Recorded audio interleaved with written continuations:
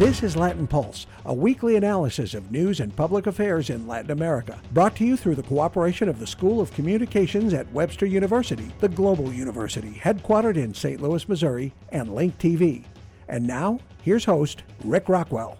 Bienvenidos and welcome to Latin Pulse. This week we look ahead to the summer trip through the Andes by Pope Francis and the issues it raises. But first, Sarah Hancock has our weekly review of news from around Latin America.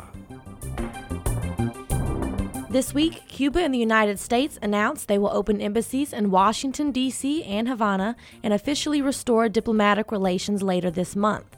President Barack Obama said both countries would no longer be prisoners to the policies of the past. The progress that we mark today is yet another demonstration that we don't have to be imprisoned by the past. When something isn't working, we can and will change. The U.S. broke off diplomatic relations with Cuba during the Eisenhower administration 56 years ago, but the U.S. did not formally close the embassy until 1961. The U.S. still maintains an economic embargo against the communist country. However, President Obama has urged Congress to end that policy. Puerto Rico slipped closer to defaulting on its debts this week, and the island's governor admitted he did not see a way toward repayment. In a televised speech to the U.S. territory, Governor Alejandro Garcia Padilla said he is appointing a special committee to negotiate with bondholders and creditors. With transparency and consensus, the committee will begin talks to achieve a restructuring of public debt. The goal will be to achieve a negotiated moratorium on debt payments to bondholders for a number of years so that this money can be invested here in Puerto Rico. Puerto Rico owes at least $72 billion in public debt. The Obama administration backs a plan to give the island the same right as states to restructure its debts. However, the U.S. Congress must approve that plan, and many members of Congress are not in favor of bailing out Puerto Rico. President Dilma Rousseff of Brazil struck several deals with President Obama this week, including a joint environmental agreement on using more renewable energy and reducing greenhouse gases. The countries also announced progress on joint trade and investment projects. Rousseff says relations between the two countries have improved, and the spy scandal that delayed her trip for almost 2 years is now history. The change is particularly due to the fact that President Obama and the U.S. government have stated on several occasions that they would no longer engage in intrusive acts of spying friendly countries. I believe President Obama. And furthermore, he has told me that, if should he ever need non-public information about Brazil, he would just pick up the phone and call me. During her trip, Rousseff also met with investors and businesses in New York and California to discuss potential deals in Brazil. Brazil is suffering through a recession, and Rousseff's administration is facing corruption scandals. Her approval rating has shrunk to just 10%. More fallout this week for U.S. businessman and Republican presidential candidate Donald Trump. The fallout is from comments Trump made about unauthorized Mexican workers in the U.S. He blamed them for increased crime rates in the U.S., including for drug use and rape. Mexico's largest television network, Televisa, severed its relations with Trump and canceled its showing and distribution of the Miss Universe pageant. Trump is a co-owner of the pageant. Televisa is one of the largest distributors of television content in Latin America, so its decision could resonate beyond Mexico. Televisa's action came after U.S. Spanish-language network Univision also cut its connections to Trump and his pageants, which include the Miss USA contest. U.S. network NBC, which co-owns the pageants, said it too was dissolving its connections to Trump. In response, Trump filed suit against Univision, and he said he is considering legal actions against the other networks. Mexico's Televisa labeled Trump's opinions as racist and xenophobic. The Bolivian government is preparing a special treat for Pope Francis: coca leaves. Yes, coca is the plant that produces cocaine. But people in Bolivia have used that plant as part of religious, political, and business ceremonies for thousands of years before cocaine became illegal. The president of Bolivia, Evo Morales, is even a former coca grower. A Bolivian government minister says he inquired whether the Pope wants to share coca tea with the president when they visit next week. And he says the Pope not only agreed, but also asked if he could chew the leaves. Chewing coca leaves is often associated with sacred indigenous religious ceremonies. Although the Bolivians are happy to grant the Pope's wishes, the Vatican has yet to confirm if the coca ceremony will actually happen. We'll have more on the Pope's trip to Bolivia and the Andes coming up. For Latin Pulse, I'm Sierra Hancock. Thanks, Sierra. And now our preview of the Pope's trip to the Andes. Later this weekend, Pope Francis will set out for a 9-day tour of 3 countries, Ecuador, Bolivia, and Paraguay. We asked Joshua McElwee, the Vatican correspondent of the National Catholic Reporter, for analysis of the Pope's trip. McElwee joined us via Skype from Rome. Well, this is going to be the first time that Pope Francis, who is an Argentine, will be going back to the continent outside of his trip to Brazil right after he was elected for World Youth Day. And a lot of people are looking to it to wonder what this Pope from Latin America, what message he might be delivering back to that continent in South America, and kind of what it might indicate about what he's doing this year. The Pope has a very packed schedule this year. He's going in July, just a couple days from now. He comes back and will again then be going to Cuba and the United States. And then we'll be starting the Synod of Bishops, which is a global meeting of bishops that has attracted a lot of attention because it's going to be talking about family life issues. So it fits into that larger context of kind of what the Pope's message is for the year. But at the same time, the Pope is going to be having a kind of a breakneck speed of meetings in the 3 countries, in Ecuador, Bolivia, and Paraguay. He'll be meeting with bishops in each country, with the presidents and the political authorities, but also with people working in hospitals, people in the kind of the worker community, and more broadly with youth and people who are poor or impoverished. So it's a bit of a message of right on the ground, personal one-on-one touch of the Pope, and then also the wider sphere of what's going on with him and what he's been choosing to do over the past 2 years. This Pope is certainly known for his personal touch and wanting to be close to people. And you mentioned the family issues conferences that will be coming up later in the Pope's agenda during the year. Certainly that is also going to be on his agenda in Philadelphia when he comes to the United States. But I'm interested in these particular 3 countries. Recently we have chatted on this program about the Pew survey of religion in Latin America, and the idea that at least some of these countries are really the backbone of Catholicism in South America, particularly Paraguay, which tends to be the most Catholic country by percentage in Latin America right now. So is this the Pope going to Latin America to really shore up the base of the people who are really strong Catholics in the Andean region? Yeah, I don't know if that's kind of how the Pope thinks. He tends to be someone who talks about the church going forth, the church being on mission, the church kind of getting outside of itself, getting outside of its own structures to help those in need and to kind of give witness to the words of Christ or the teaching.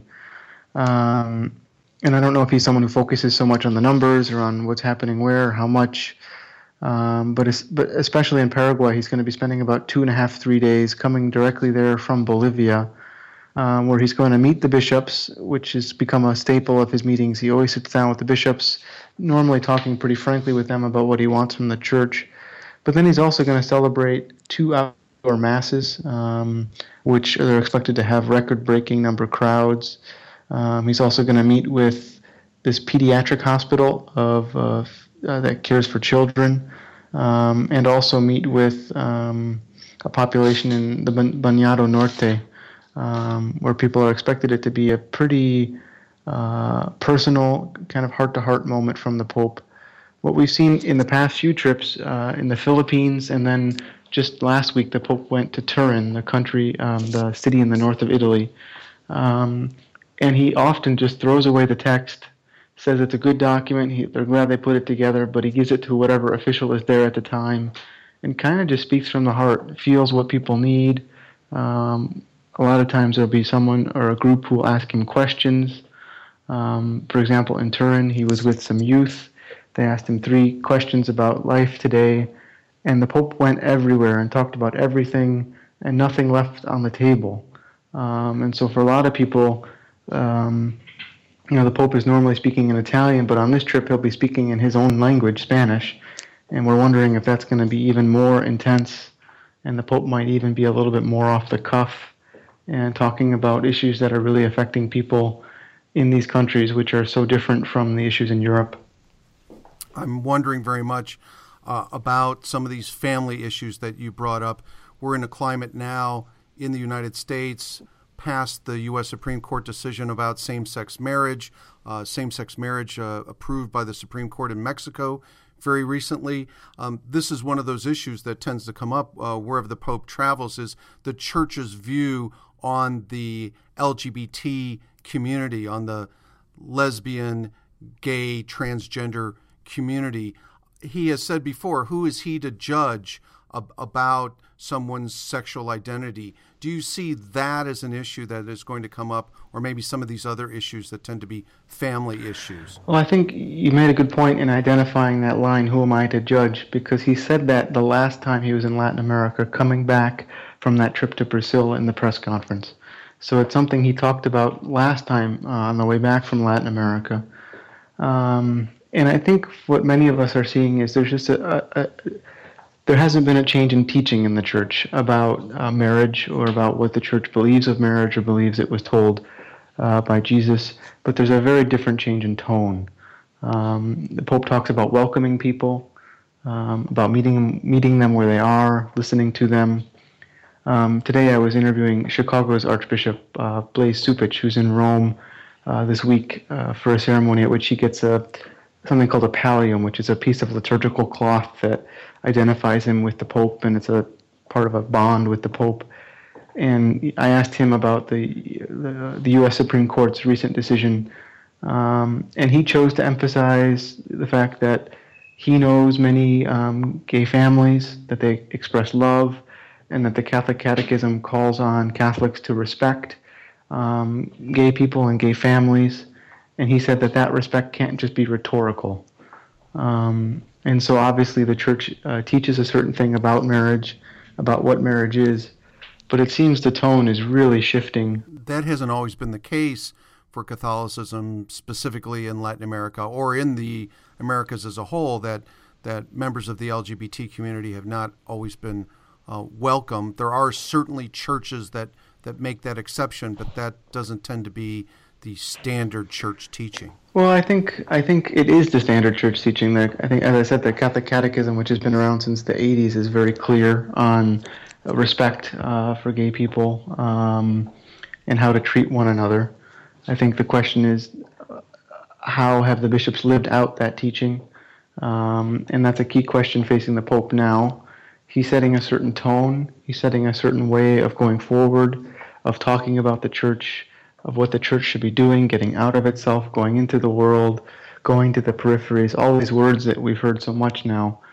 And the question really remains if bishops around the world are following that tone, if they're enthusiastic about it, if it's something that will last beyond Pope Francis's tenure. And I think what we're seeing is slowly that's happening. When the Supreme Court decision in the U.S. came down on Friday, we saw many different statements from bishops, but there seemed to be a clear division. There were some bishops who were saying, the church teaches a certain thing, but at the same time we respect and love and meet with gay people. And there were other bishops who were taking a much more firmer tone. For example, the president of the U.S. Bishops' Conference, who called the decision a tragic error, which sets a very different tone than other bishops. And so I think the question is, how does Pope Francis's tone, how does his style, how does what he's doing translate over into churches around the world? Along those lines, you said that the Pope will be meeting with bishops throughout the Andean region. Beyond what he might tell them about same-sex marriage and the tone that he thinks is appropriate, what other specifics do you think might be on his agenda to talk about with those bishops? Well, I don't know for sure, but I would expect that the Pope will talk about poverty and ecology. He has just released this encyclical letter, which is basically a very long letter that is the highest, pretty much considered the highest form of teaching of a pope. Came out a couple of weeks ago on environmental teaching, on ecology, in which he pretty much bluntly embraced the scientific consensus on climate change, saying it's man-made and causing devastating effects around the world. But he tied ecological devastation and problems to poverty across the world and the global capitalist market system, which he said doesn't provide for the poorest. And I think in this region of the world, we'll probably see the Pope talk about or talk to the bishops about caring for those most in need, about leaving the church structures to find those who need the church most, and to kind of bring the gospel to every part of what they do. Thank you so much, Joshua McElwee, Vatican correspondent for the National Catholic Reporter, joining us today on Latin Pulse via Skype from Rome. Thank you for being our guest. Thank you. I enjoyed it. Coming up, more analysis of the Pope's second trip to Latin America. Stay with us. Democracy is synonymous with independence. Independence is synonymous with emancipation. Emancipation is synonymous with sovereignty. Sovereignty is synonymous with superiority. Superiority is synonymous with arrogance. Arrogance is synonymous with domination, and domination is synonymous with dictatorship. Dictatorship always finds its way. Amnesty International. Learn, indignate, act. Welcome back to Latin Pulse. Andrew Chestnut is a professor at Virginia Commonwealth University. He's also the author of several books, including Competitive Spirits, Latin America's New Religious Economy. We caught up with Chestnut during this program's recent trip to San Juan, Puerto Rico. Here's our on-location interview discussing the importance of the journey of Pope Francis to the Andes. One topic we covered was how the Pope has reinvigorated liberation theology, the idea that religion should consider the views of the poor first when influencing society. But what's really interesting is, since he's become somewhat of a liberationist in his 2+ years at Pope, he has a real preference for the periphery. In fact, in a recent interview, I coined him the Pope of the periphery. Because let me back up a moment, because we know that he's also, and we'll talk about this hopefully in another show, but we know he's going to Cuba as well in September, which will make the third papal visit to Cuba within the space of 12 years, keeping in mind we're talking about an island nation of 13, 14 million souls. You know, why is Cuba getting so much attention? And from three different popes. From three different popes, and I'm thinking, what about Mexico, our second largest Catholic population on earth, with this terrible ongoing drug war, and he's not going to Mexico, and he apparently told the Mexican bishops that Mexico's not on the periphery. And so Cuba's on the periphery. The Andean nations he's going to are kind of part of even the Latin American periphery as well. And so he's got that tandem goal there. Of course, he's the Latin American Pope, Latin American Catholicism in crisis. He's hopefully the agent to resurrect the church in Latin America. But he's already been to Brazil, of course, which is no periphery. It's actually the epicenter of everything. But he's going to go to these peripheral nations which don't tend to get the same attention from the Vatican and haven't received the same frequency of papal trips of perhaps Cuba and Mexico and Brazil. Well, let's talk about Cuba and Mexico in particular. We see the Vatican getting much more attention from presidents of those countries. President Peña Nieto talking to the Pope directly about please come to Mexico, lobbying him about this. And we see Raul Castro making a special trip to the Vatican and admitting that he might even consider going back to Catholicism. So tell us about the influence of this particular Pope to do something what I think a lot of people would see as truly a miracle if that happened. It's perfectly phrased, Rick, and what I think you're basically saying is the leading, by far, most important, most powerful, most popular Latin American politician today is our Argentine friend, Pope Francis. His popularity rates are sky high in Latin America, in the U.S., throughout the world. And so he's got all this political capital, which we saw he recently put to the test in basically being the architect of brokering détente normalization relations between Cuba and the United States. And that's one of the reasons he's going to Cuba, is to seal the deal there and help move things on so that the U.S. embargo is hopefully lifted there too. So he's also the Pope of diplomacy as well. And so, yeah, I mean, all Latin American politicians, we know that Peña Nieto in Mexico, of course, Dilma Rousseff in Brazil, have just abysmal popularity ratings. So anybody who can do their photo op and be seen cavorting with the Pope, hopefully can get a few ticks up on the popularity meter as well. So yeah, I mean, he's really become one of the most influential political movers and shakers in the region because of his just unprecedented popularity rates in only 2 years. Let's talk about this issue of détente, because it seems like certainly the Vatican and the Canadians played a role in bringing the United States and Cuba together. But it seems as time goes on that the Vatican's role was very important, that there were catalysts that they provided to the process. And I'm not sure we know that whole story yet, but obviously seeing Raul Castro go to talk to the Pope as more or less a postscript, and he said it was a thank you for the role that the Pope had played, that it's obvious that the Vatican was crucial to these changes. Yeah, and I think that really was facilitated by the fact that, as I alluded to before, since becoming Pope, to a large extent, he really has embraced liberation theology.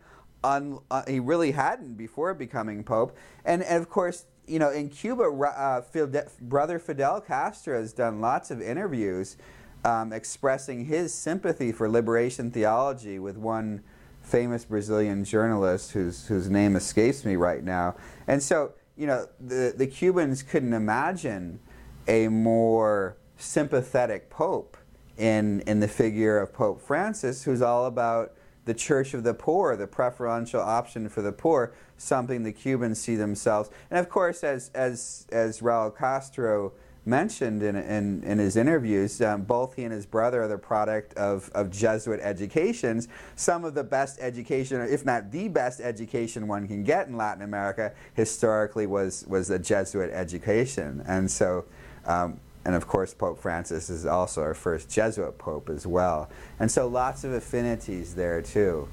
Anything that you see that the Pope will be trying to do in this first round of trips to Latin America, and again, there's going to be a second round that will include the United States, but anything in particular that you see on his agenda? Yeah, I think he's really going to try to excite the bases, especially youth. That was really palpable when I was covering his visit to Rio de Janeiro a couple years ago. Really had a special message to the Catholic youth. Of course, you're the future of the church.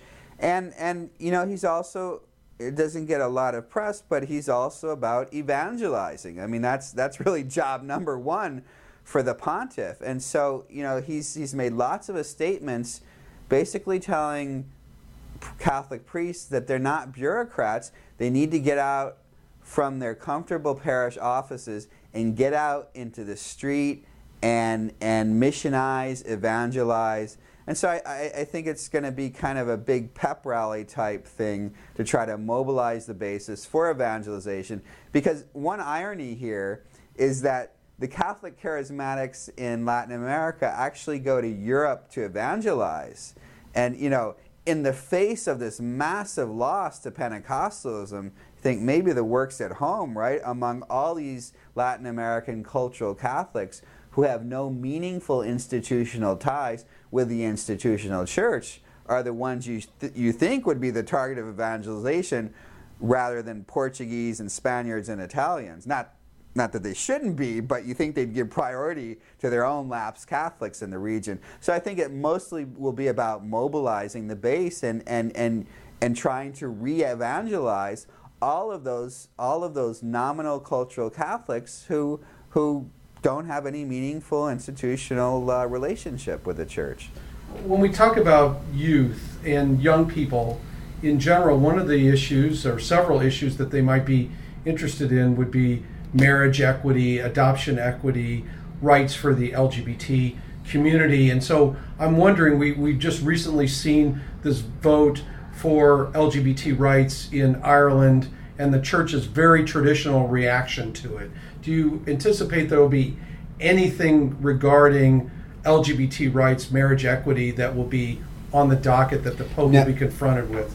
I don't think so, particularly in these countries, because these are more conservative countries, socially conservative of Latin America.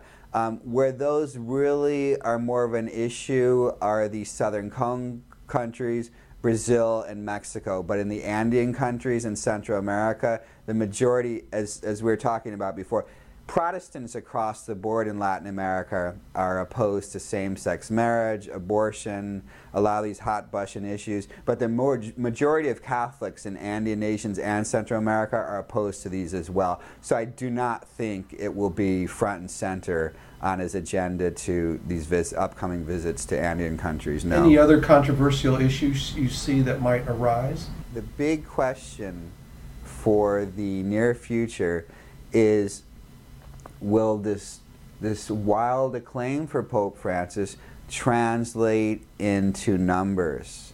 Will there be greater mass attendance and so far? Will there be a Francis bump? So far, it's really too early to tell. There's been some preliminary surveys in the U.S. which haven't shown that to happen, and Latin America, it's still too early. But will this kind of palpable sense of excitement and, you know, we've got a pope like we've never had, and he's one of ours, translate into numbers? That is really the key question, which we can't answer now. But if it doesn't, then the Catholic Church continues to be into trouble. Maybe that starts with the popularity of the name Francisco in Latin America. Yes, you know, sometimes some of those who watch this closely can watch things too closely and forget. I'm reminded, as I was thinking about the recent beatification of Archbishop Oscar Romero, that, you know, really outside of Central America, even among Mexicans and Brazilians, if you asked most of them who Oscar Romero is, they might think he's a soccer player, or in the Caribbean, a baseball player.